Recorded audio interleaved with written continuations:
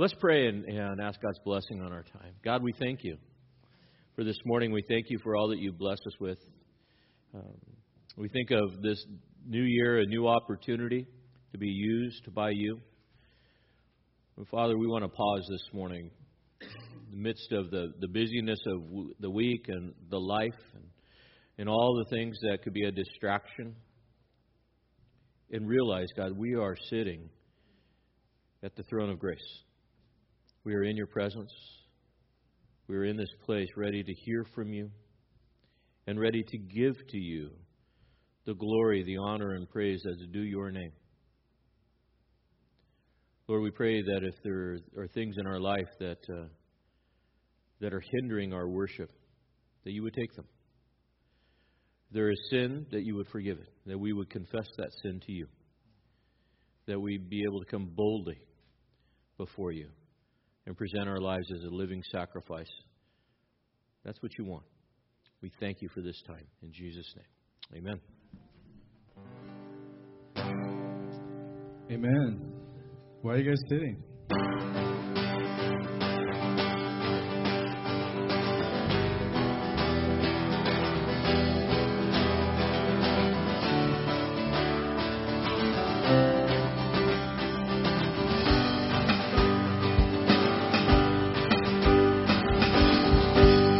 Those walls that we call sin and shame, they were like prisons that we couldn't escape.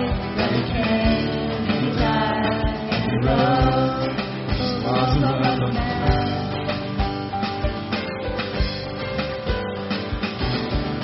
Remember those giants we call death and grave? They were like mountains that stood in our way. They came.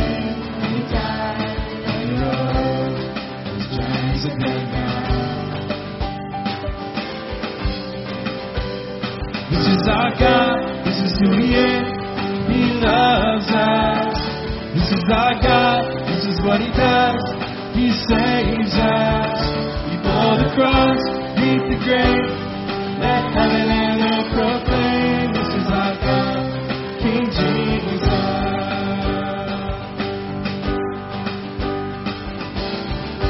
Remember that fear that took our breath away. So weak that we could barely pray. Every word, every word, every whisper. Now those altars in the wilderness tell the story of His faithfulness. Never once did He fail, and He never will. This is our God, this is who He is. He loves us. This is our God. This is what He does. He saves us. Before the cross, beat the grave. Let heaven and earth proclaim. This is our God, King Jesus.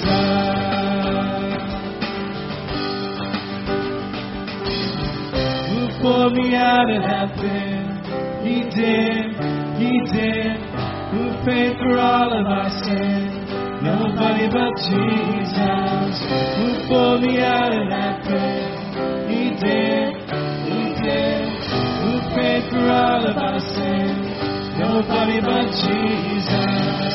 Who rescued me from that grave? Yahweh, Yahweh. Who gets the glory and praise? Nobody but Jesus. Who rescued me from that grave? Yahweh, Yahweh. Who gets the glory and praise? Nobody but Him. This is our God. This is who He is. He loves us. This is our God. This is what He does. He saves us. Before the cross, beat the grave. Let heaven and earth proclaim. This is our God, King Jesus. Before the cross, beat the grave. Let heaven and earth proclaim. This is our God, King Jesus. Amen.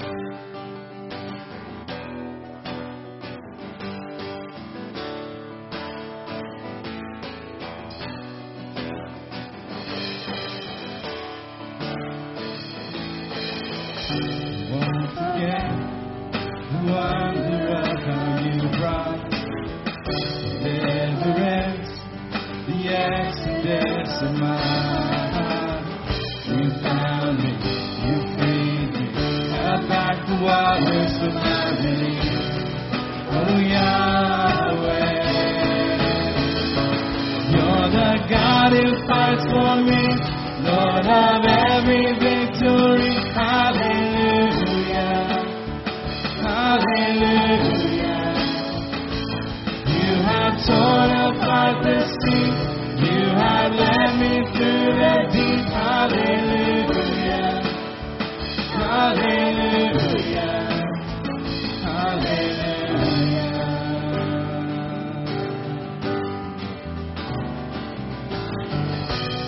By day, it's a sign that you are with me.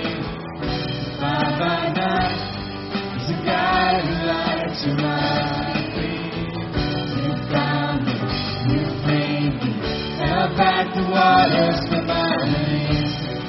Oh Yahweh,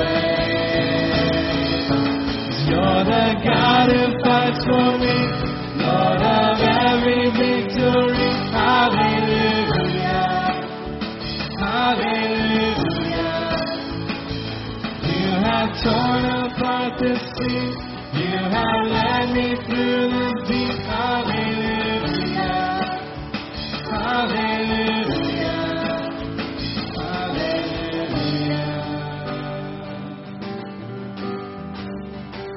hallelujah.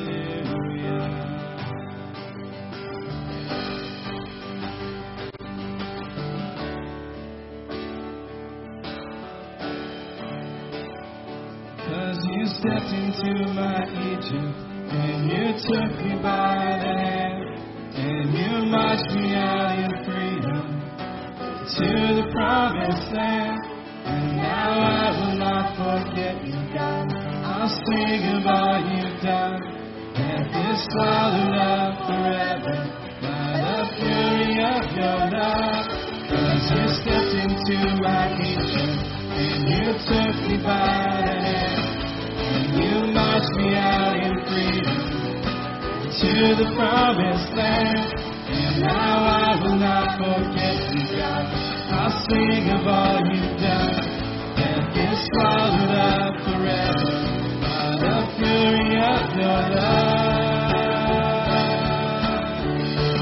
You're the God who fights for me, Lord of every victory. Hallelujah, hallelujah. You have torn apart the sea, you have led me through the deep. Hallelujah, hallelujah, hallelujah,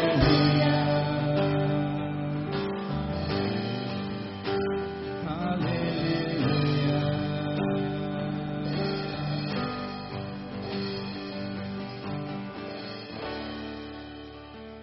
I'm going to ask you guys to have a seat and have the ushers come forward for our morning offering.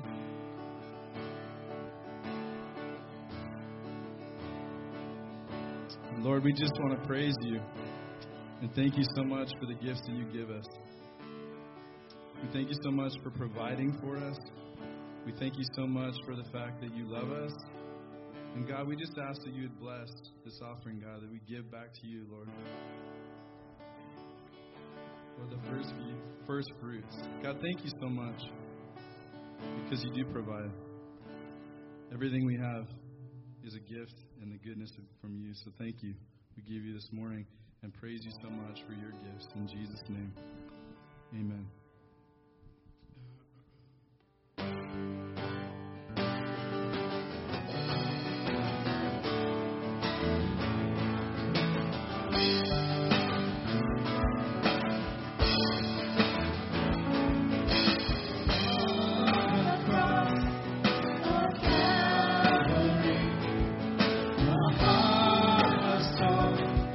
To bring us peace, you gave it all.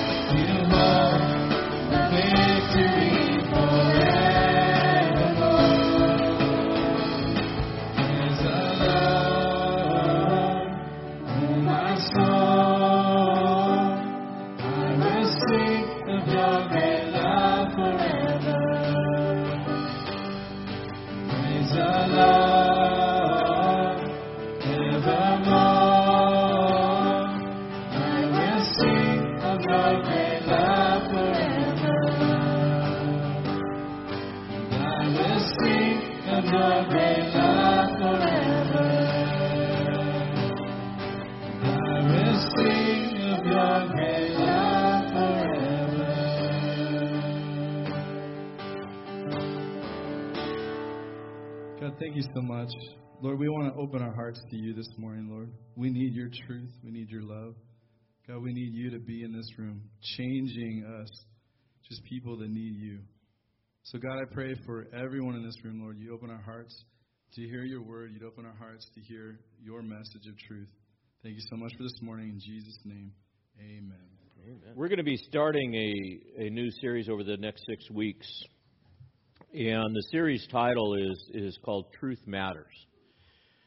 We live in a day and age where we are bombarded with all kinds of information, aren't we?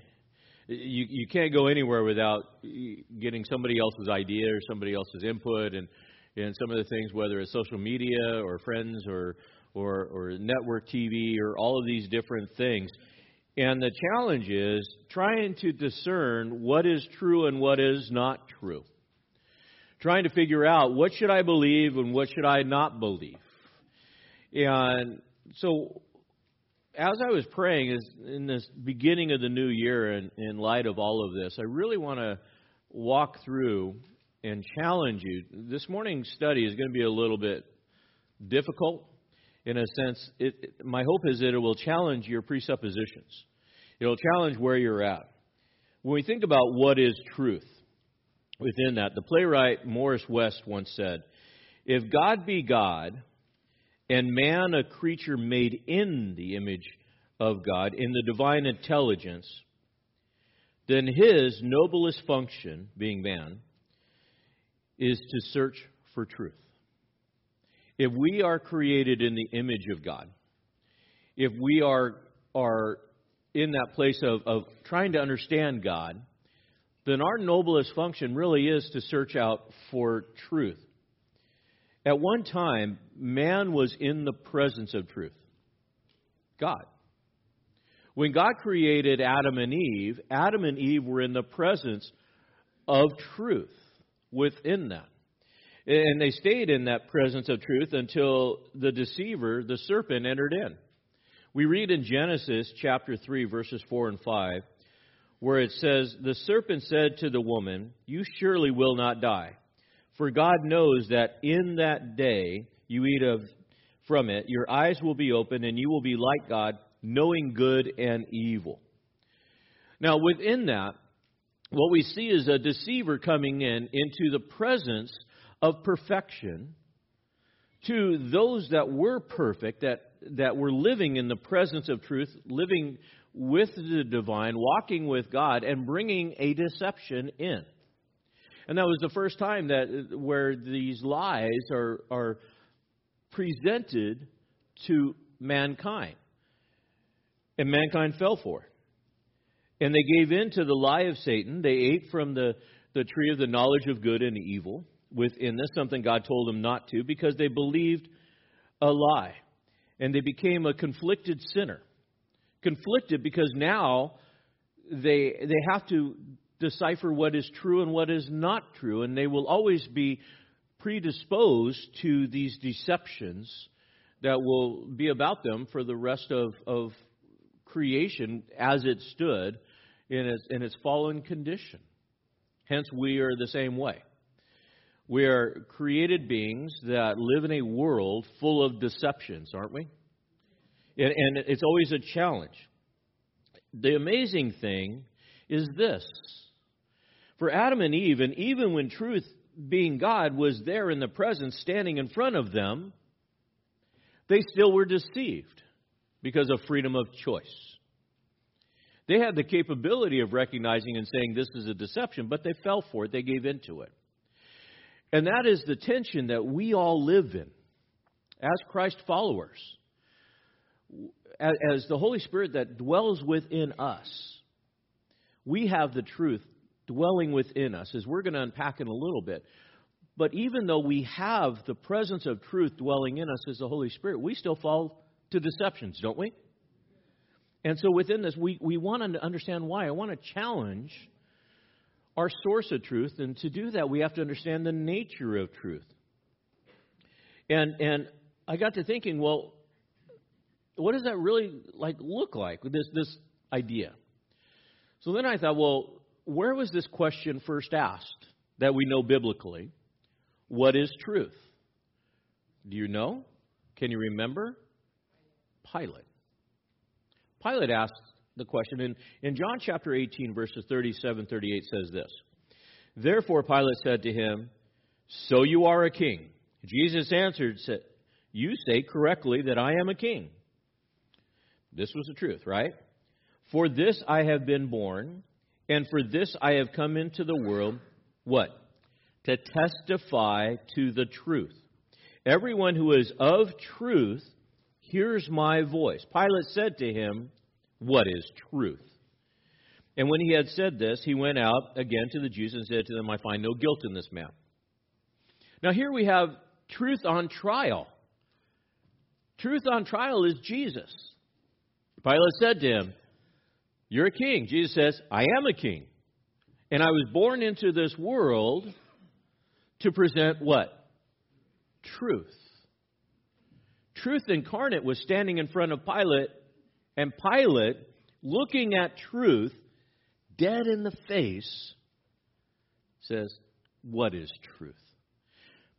Do you think Pilate was really looking for truth? No. Have you ever tried to talk to somebody and explain to them the truth about God's Word, and they just kind of blow you off with some sarcastic question? That's what this is. What is truth? Are you really looking for truth, Pilate? No, you're not really looking for truth. How do we know that? Because he blew right past it. Totally blew past it. And so even though Jesus declared that he was king, and his purpose was to display truth, if you were really looking for truth, Pilate would have said, you were king, you're born to bring in truth? Okay, then let's talk, because I want to know this truth. Pilate, no, not buying it. And so, cynically, Pilate challenges all of these things.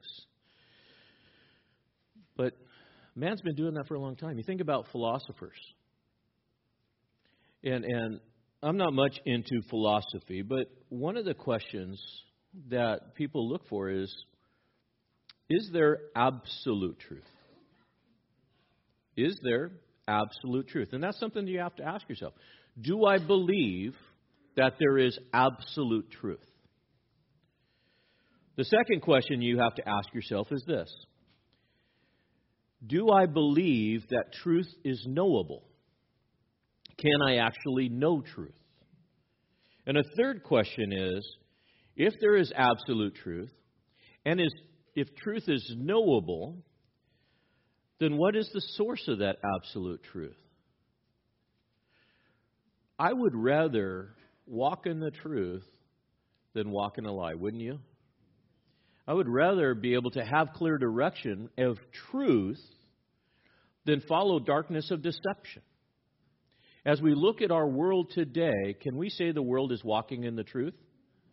No. Is the world walking in deception?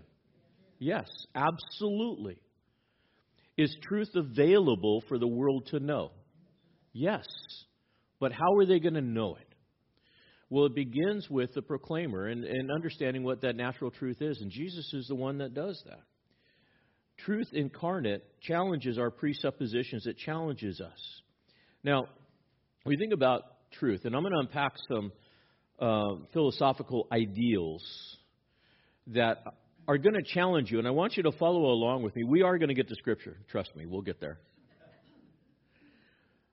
But I want to lay a foundation of why there is absolute truth and which truth is the right truth.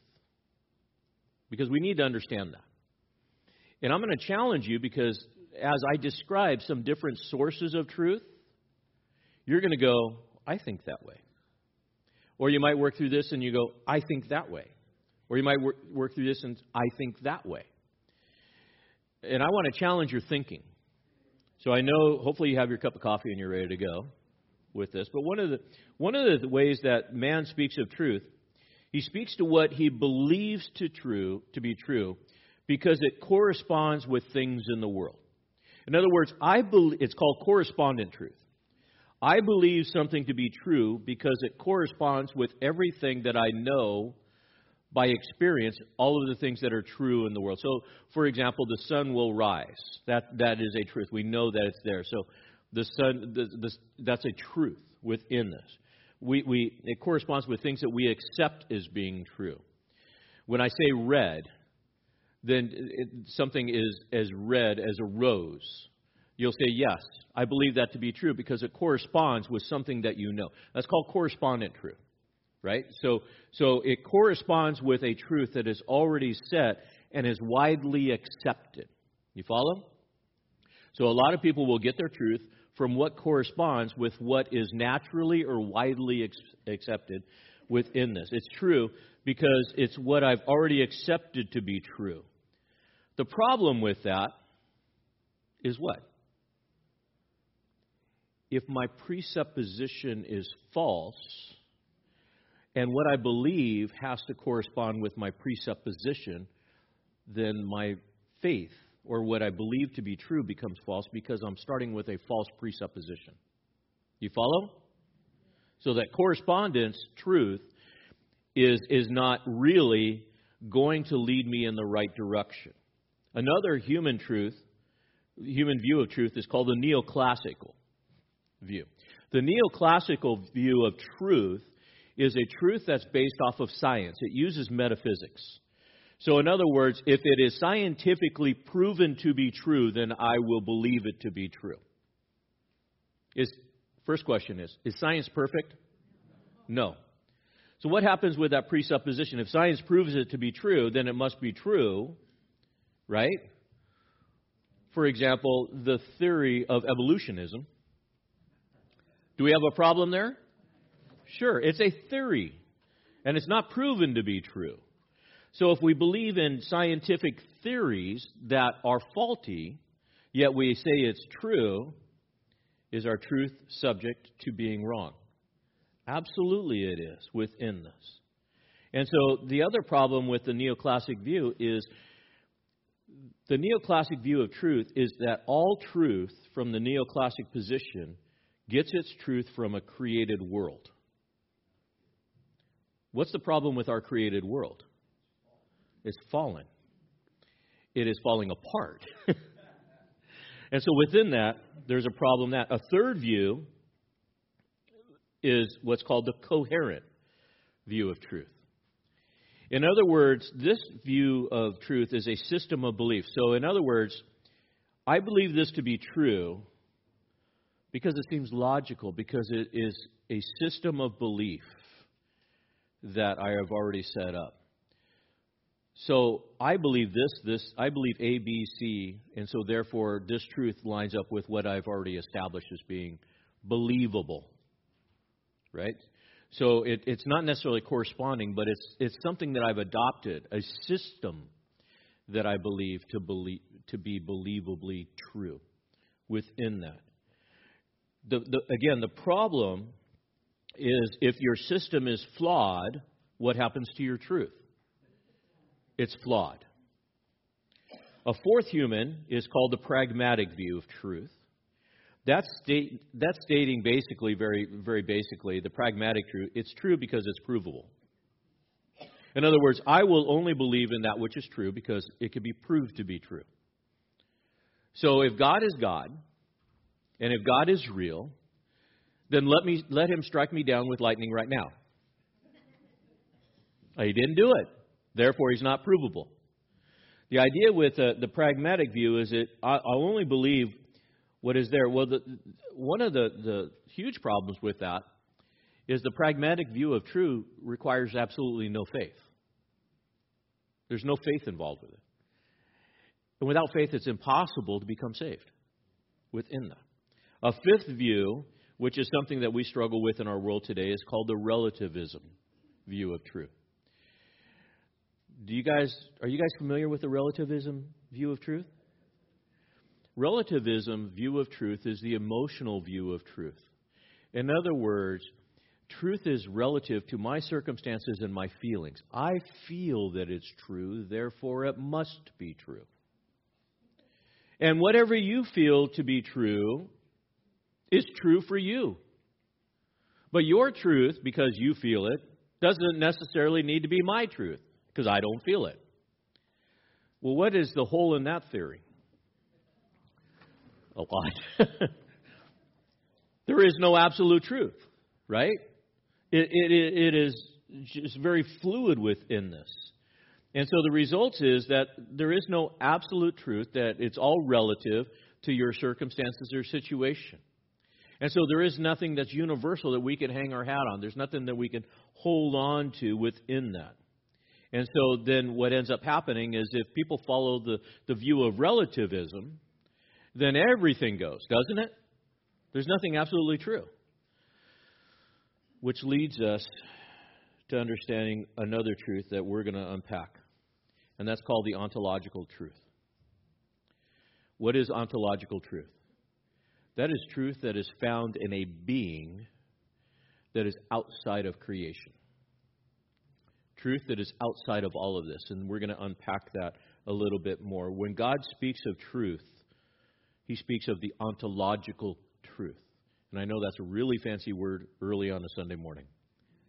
But it literally just means that it is a being that's outside of creation. Ontological truth is absolute truth because it's truth that's not based on anything that is created. It's truth that is based on an eternal. Ontological truth is truth that will always be true regardless of the circumstances, regardless of the situation, and regardless of the environment because it exists outside of the environment of creation. It's perfect truth within this. And so that's what God teaches in the Word. It's an absolute truth. And it begins with Jesus, or it begins with God, and reflected through Jesus within this. So I told you we're going to get to Scripture. Now we're going to unpack ontological truth so that you understand what is the nature of truth. What is the truth that I'm going to hang my hat on? And my hope is that as we unpack this, you're going to go, now I have something to base truth by, the nature. So if you would, stand as we read Psalm 43, 1 through 5. We are going to be bouncing around with some scriptures, but we're going to springboard off of Psalm 43, 1 through 5, where the psalmist writes this: Vindicate me, O God, and plead my case against an ungodly nation. O deliver me from the deceitful and the unjust man. Amen. For you are the God of my strength. Why have you rejected me? Why do I go mourning because of the oppression of my enemy? O send out your light and your truth. Let them lead me. Let them bring me to your holy hill and to your dwelling places. Then I will go to the altar of God. To God my exceeding joy, and upon the lyre I shall praise you, O God, my God. Why are you in despair, O soul? And why are you disturbed within me? Hope in God, for I shall again praise him, the help of my countenance and my God. God, may you teach us your word and your truth. In Jesus' name, amen. So the first thing that we start out with in the nature of truth is that truth, perfect truth, begins with God. That is the foundation of truth. In verses 1 and 2 of this psalm, the psalmist writes a lament. Why is he lamenting? He's lamenting because of the corruption of the world. Can you relate to that?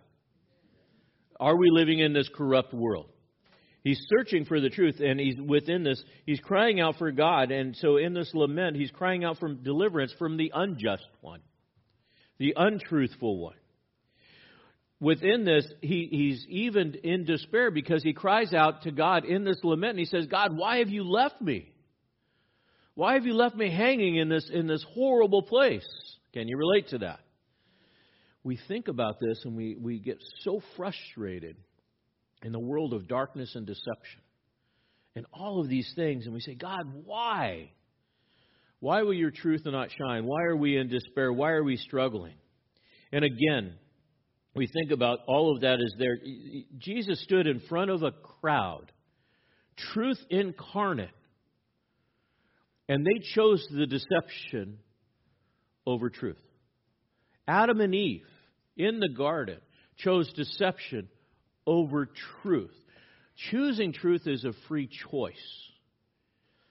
This morning, you have to choose what you're going to believe and who you're going to believe in. You have to choose where is the source of truth within this. The psalmist is at a place of despair where he says, in his plea in this, he says, send your light and your truth and let them guide me.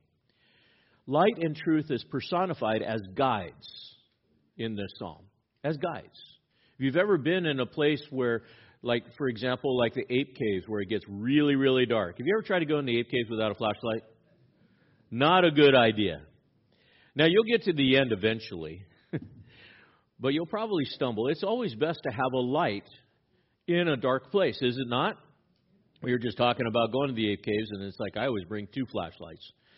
Why? Because just in case the one goes out, and invariably one does, but you don't want to get stuck in the ape caves without a flashlight, just to know. I used to take the youth group down there, and somebody would bring like the little cheap dollar store flashlight. My flashlight went out. All right, just follow me. The idea is he's pleased, and he says, send your light and your truth as guides through this darkness. 1 John 1:5 says this, this is the message we have heard from him and announced to you, that God is what? Light. And in him there is what? No darkness at all. If you want to make it through a very darkened world, why would you trust something that is limited in its capacity? A truth that is faulty from the beginning. It's best to trust in that which is perfect and light. And here we find God is light. He's the only true one, the holy true light. Why is God worthy to be trusted? Because he's the holy other. God exists outside of all of creation. And there is nothing limiting him. So to trust in anything created above the Creator is foolishness. Because the created is not trustworthy, but God is. Jeremiah 10:10 says, but the Lord is the true God. He's the living God and the everlasting King. At his wrath, and earthquakes and the nations cannot endure his indignation. Deuteronomy 4:39. Know therefore today and take it to your heart that the Lord, he is God in heaven above and on earth below. And there is how many? No other. Is there absolute truth? Yes. Why? Because there is only one God, an absolute God. So we start with that nature, that existence of the one and only, the holy other. Adam and Eve's failure was questioning God. Their sin was questioning God's truth. They believed Satan's lie. And it's the truth of God that guides the seeker. If you are really seeking truth, if you're really seeking what's right, what's correct, then only seek God. Don't go to Twitter or Facebook or any of these other things for your information. Go to God within this. The psalmist is saying, send light and truth to guide me. Start your day with the Word of God. Let the Word of God be your guiding light for the day. Let the Word of God guide your thoughts, your mind, your action, all of these things. And He will take you to a destination. The psalmist says, your light and your truth will guide me to a destination. Where does it guide you to? The psalmist says, the holy hill. So many people are trying to find peace. They're trying to find hope. They're trying to find assurance.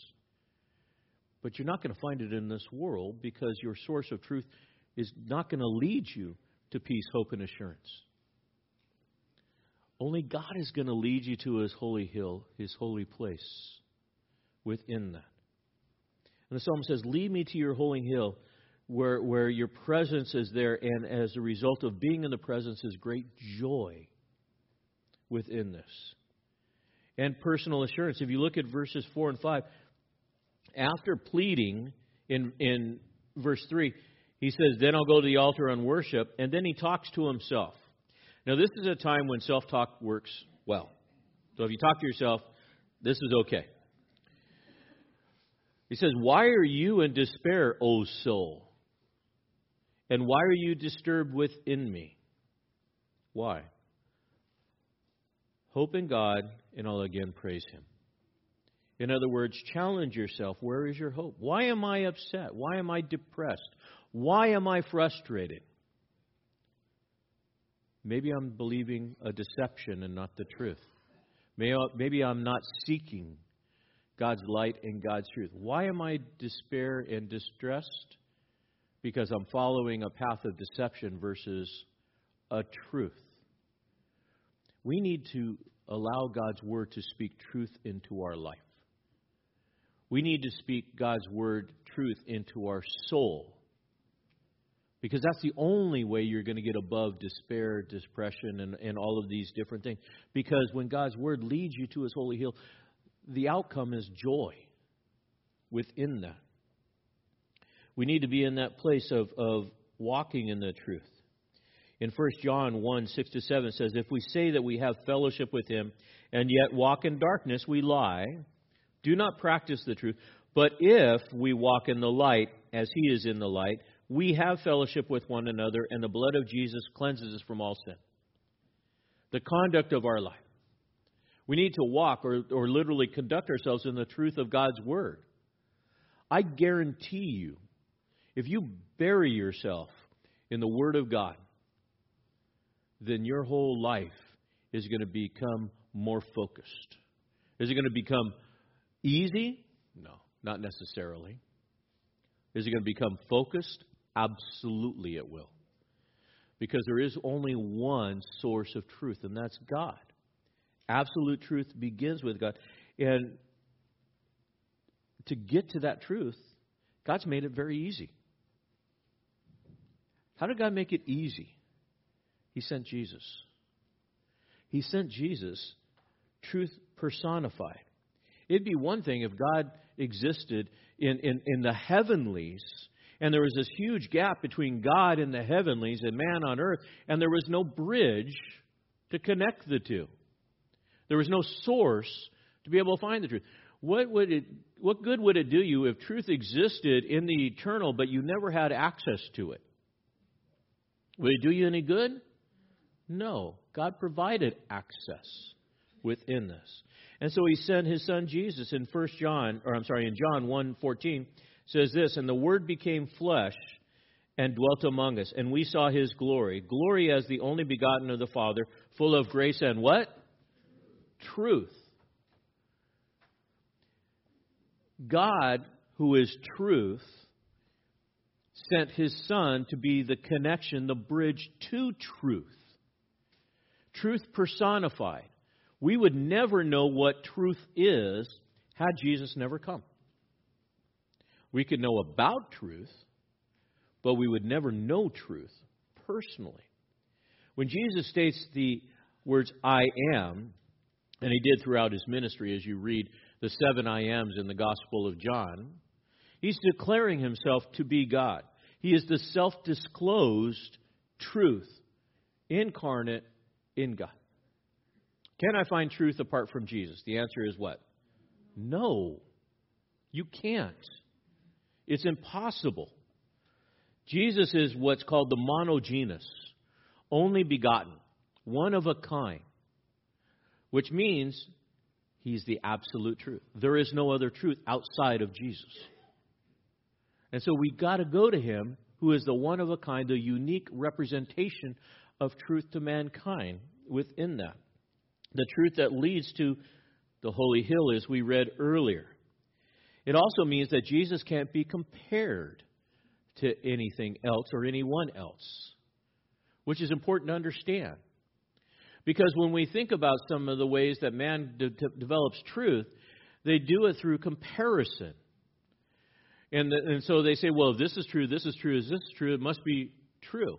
Well, Jesus can't be compared to anybody or anything.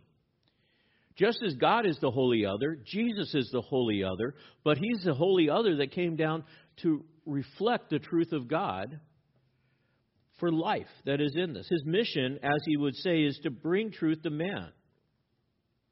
Now, why would it be necessary for God to build a bridge to mankind to bring his truth to mankind through Jesus? Why? Because we live in a world of deception. We live in a world that's governed by Satan, who is the deceiver. And everything that is influencing us from the world is a lie or tainted by lies. And how are you going to know what is lie apart from having truth? You have to be able to understand what truth is to battle against the lies of Satan. And John, as he was writing in his gospel, he was writing his gospel to combat against the lies of the Gnostics that were there, that were saying that Jesus really isn't God, the deceivers. In John 8:44, John writes this, "You are of your father the devil, and you want to do the desires of your father.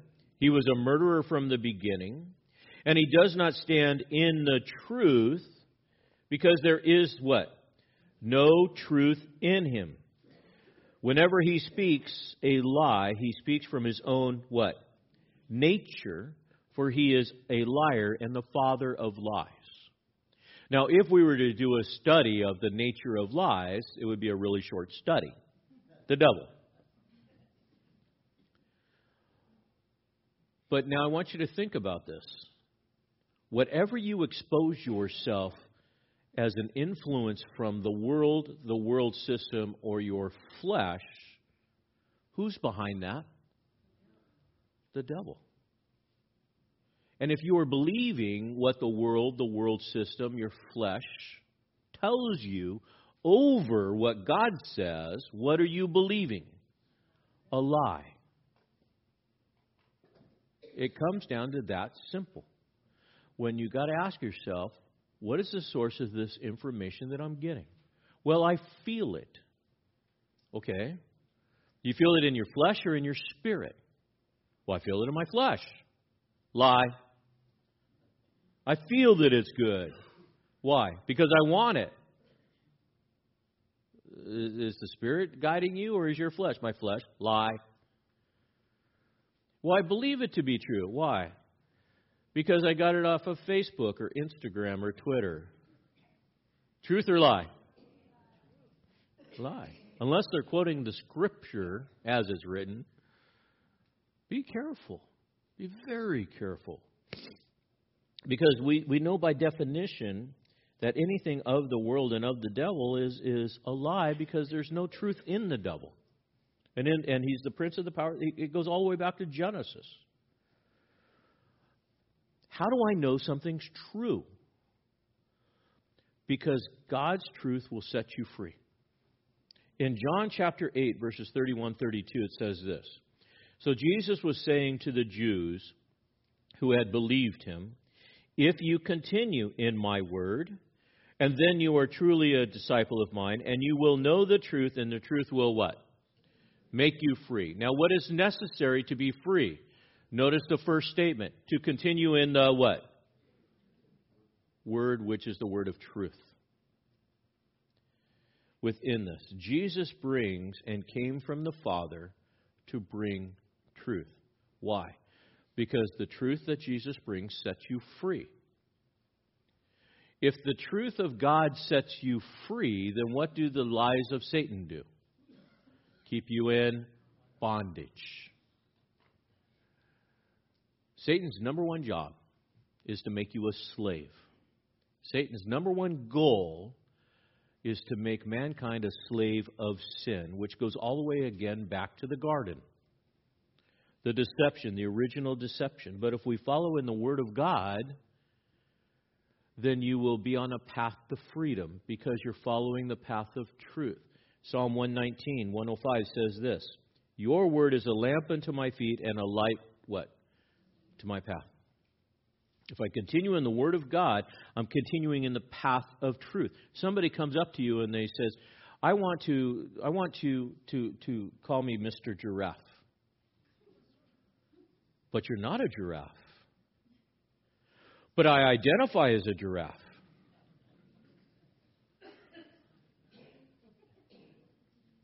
Now, here's the choice. You can say, okay, Mr. Giraffe, or you could say, that's a lie. You're not a giraffe. And you can speak the truth. My challenge, church, is this. That we become so ingrained with the Word of God and the truth of God's Word and emboldened in speaking the truth in love. What you don't say is, I'm sorry, I'm not going to call you a giraffe, you jerk. You don't do that. But speak the truth in love. Why? Because Jesus says you're the light of the world. And you're to let your light so shine before men that when they see your good works, they glorify your Father that's in heaven. The world is dying because they're believing deceptions. And we got to direct them back to Jesus, which is the path to truth, the word of truth. The purpose of a lie is to create a deception that would lead to bondage. Do you know people today that are in bondage? Bondage of sin, sorrow, shame, depression, all of these different kinds of bondages. That's because they're believing lies. Give them the truth of God's Word. Sit down and walk through with them. Say, what's going on in your life? Well, I'm really struggling with this area of my life. Okay. Then let's take a look and see what God's Word says about that. And take them to the Word of God. And this is what God's Word says about your condition. How to think about that condition. How to process that condition. Jesus came, the incarnate Word of God, the incarnate truth of God, to transform lives. We were all born in sin. We were all born under the same deception and all in the same bondage. And it's only when the truth of God comes in and transforms our lives that we're able to be set free within that. To be able to know that our lives have been changed. And it all comes with that absolute truth that comes from Jesus that guides us in our life. That guides us in our day. And it leads us to God. Jesus leads us to God. So how does that happen? Again, it's the Word of God. When we look at 1 John 5:20, it says this, and we know that the Son of God has come and He's given us understanding so that we may know Him who is true, and that we are in Him who is true, in His Son Jesus Christ. This is the true God and eternal life. Look at that again. Look at those words because it's important, because there's a couple of words that I want to point out to you. We know, and that word is oida, and we'll get to it in a minute, that the Son of God has come and has given us understanding, which is a really cool word, so that we may gnosko Him who is true. Two different words, and we'll unpack that, but we start with the fact that the Word of God and the Word of truth brings understanding to man. Within this, Jesus came to bring the presence of God, but He is also the Word incarnate. Pilate and the philosophers and men were searching for truth, and they asked the question, what is truth? But because man rejected incarnate truth, he was going to be lost in darkness within this. And so what do? If I reject the only source of truth, I reject Jesus, what does that leave? That leaves a void for me to try to discover truth. So if I can't accept perfect truth, what do I have to do? Create alternate versions of truth. Do you follow? 1 Corinthians 1:20-21 says this, "Where is the wise man? Where is the scribe? Where is the debater of this age? Has not God made the foolish the wisdom of the world? For since the wisdom of God of the world is through its wisdom did not come to know God, God was well pleased through the foolishness of the message preached to save those who believe." The wisdom of this world is foolishness. When you reject the truth of God's Word, you will pursue foolishness within that.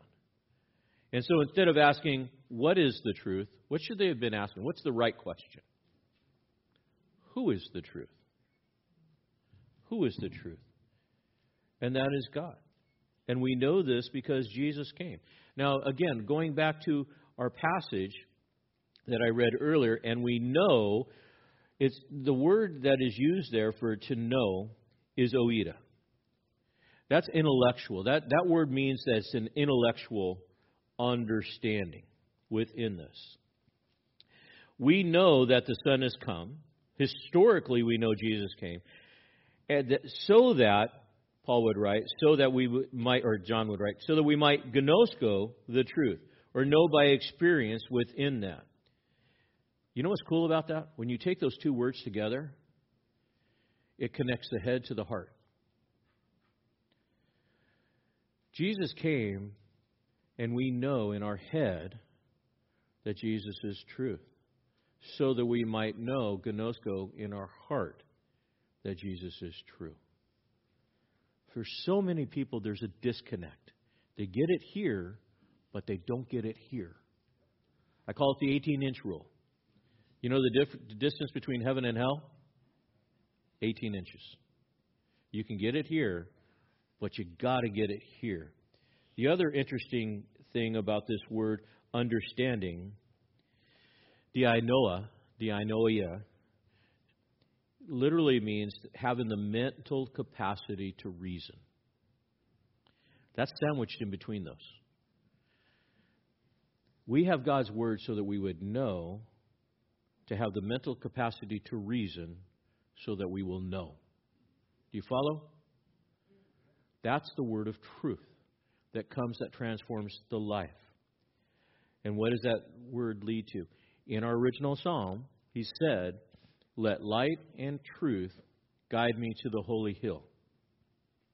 Jesus came to be a path to guide us to the presence of God.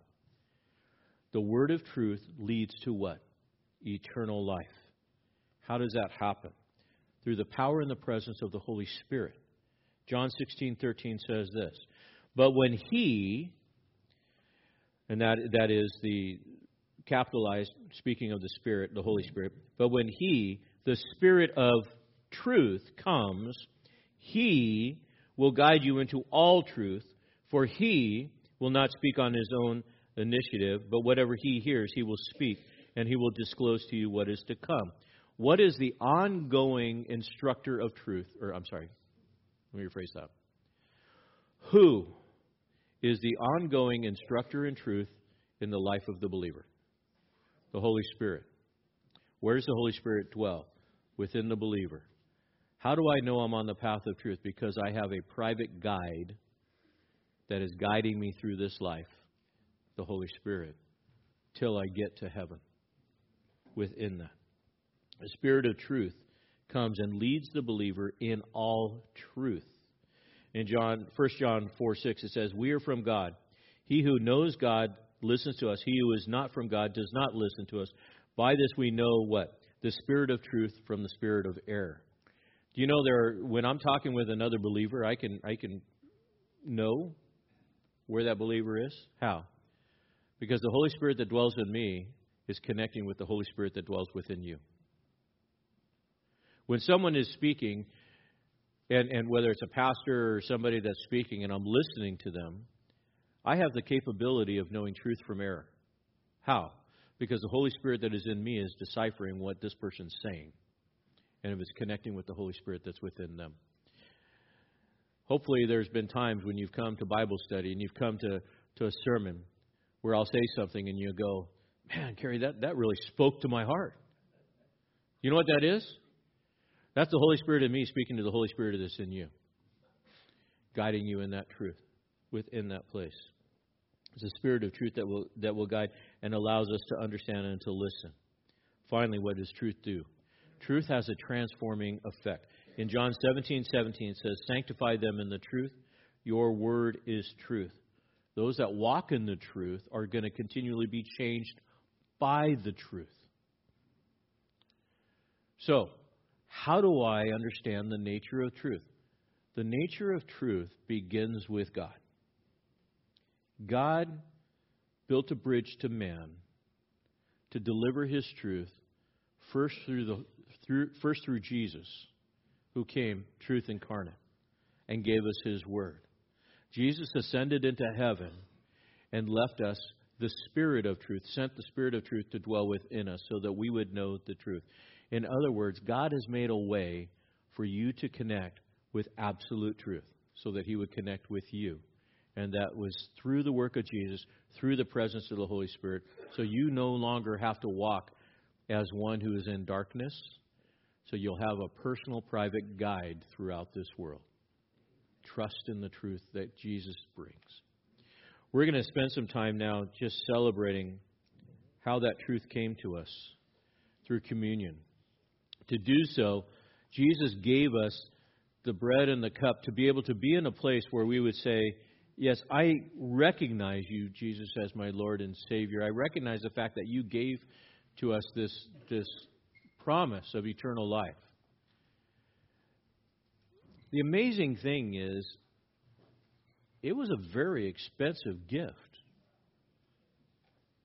Jesus had to leave heaven, come to earth, add to Himself humanity, experience everything that we would go through so He would be our perfect high priest, and then die in our place to pay the penalty for our sin so that we would be able to have the gift of eternal life.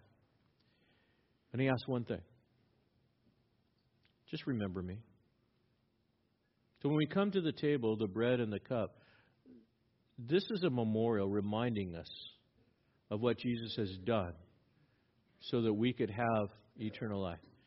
This is a reminder of the gift that He's given to us. The bread representing Jesus' body, as we'll talk in a moment, in the cup.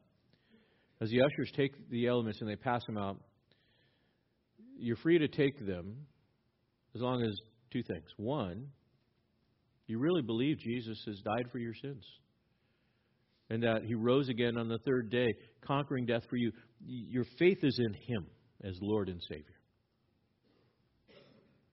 And then you can take the cup as long as you're not living in rebellion against God. It's kind of a slap in the face to say, "Yeah, I want to take this gift, but I really don't love you." This is not a ritual. It's an outgrowth of relationship. It's an act of worship. So if you're not going to worship God, just let the elements go by. It's something that we do to worship Jesus and say thank you, because He asked us to. Let's pray.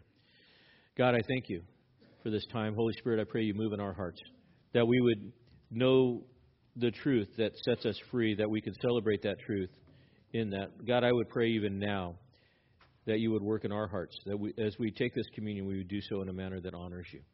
In Jesus' name, amen.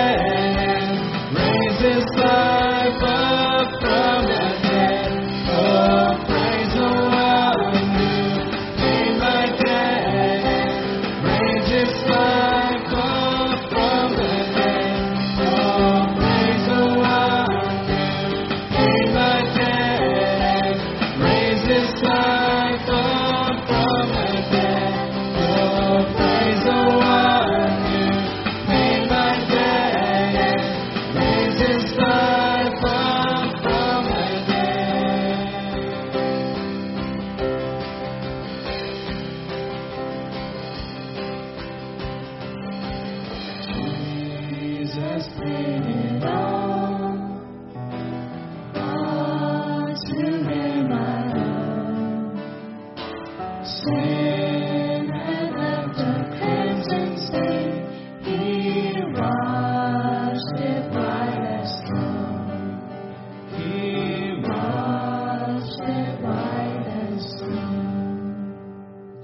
all stand before the Lord and let's take a moment and just maybe on your own silently think about this communion and what it means to you. We'll just have a moment of silence before the Lord.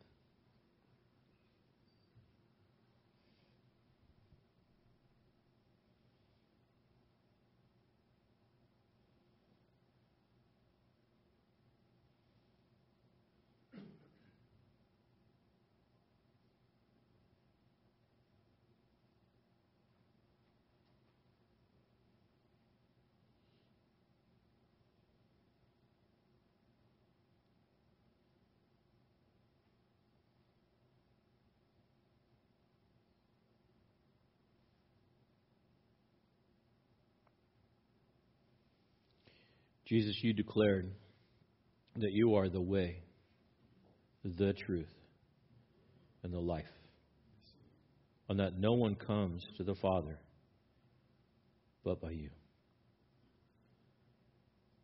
Lord Jesus, we acknowledge the fact that you came from heaven to earth to bring truth. You also came to bring life. You brought life to those that are walking dead. We are dead in our sin. We are dead in our trespasses, our rebellion against God. We are in darkness. Lord Jesus, you came to bring light, to guide us to the holy hill, to the throne room of grace. But in order to create that path, you had to pay the penalty for our sin that separates us from God. And the night before you died, you took a piece of bread, you broke it, and you gave it to your disciples. You said, as often as you eat this, remember.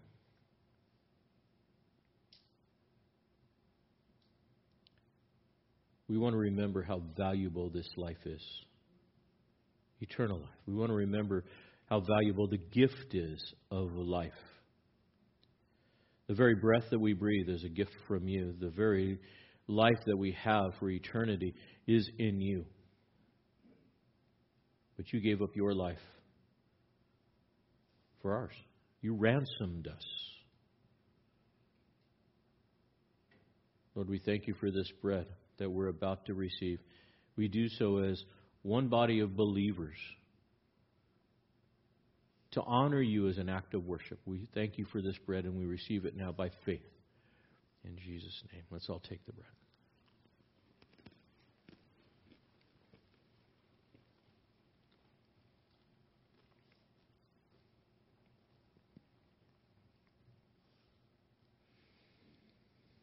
How precious is the blood of Jesus that cleanses us from all sin and unrighteousness. Every drop that was shed, valuable to the recipient, to pay the penalty for our sin, to wash away our unrighteousness, to bring us before the throne of grace. Lord, we know that our works are like filthy rags. But because of your shed blood, we've been made white as snow. And we know this truth because you tell us this is true in your word. This cup that we hold, we do so in honor of you. We hold this cup and we say thank you because it reminds us that over 2,000 years ago you shed your blood out of love for us. We receive this cup by faith. And we say thank you. In Jesus' name, amen. Let's receive the cup. Thank you, Lord. Our practice here at this church is to show love because we've been loved.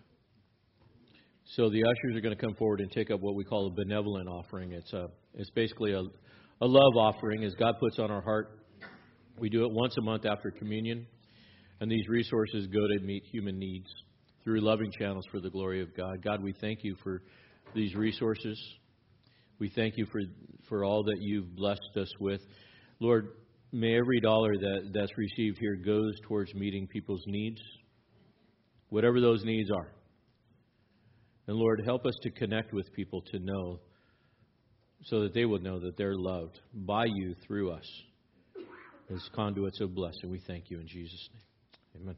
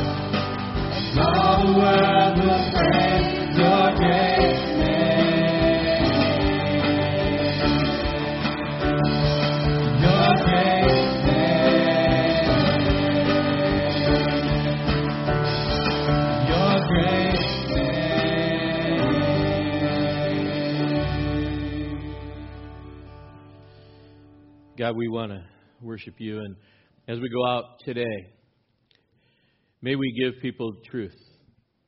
May we give them Jesus.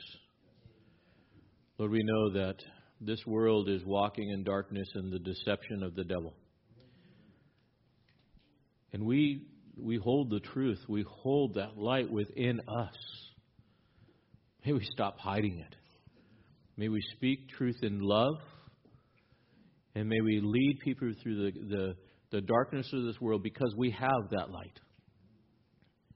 And lead them to your holy hill, O God. We thank you for our time and our teaching. We thank you for your love and your mercy. And may everything that we say and do make you smile. In Jesus' name. And all God's people said, amen and praise Jesus. Thanks for joining us in the study of God's Word with Pastor Kerry Wacker. We'd love to have you join us in person for worship each Sunday morning at 9 a.m. or 10:45 a.m. We also meet Wednesday nights at 6:30 p.m. Warren Community Fellowship is located at 56523 Columbia River Highway in Warren, Oregon, between Scappoose and St. Helens. For more information about Warren Community Fellowship or about WCF Ministries, call us at 503-397-4387. And don't forget to like us on Facebook.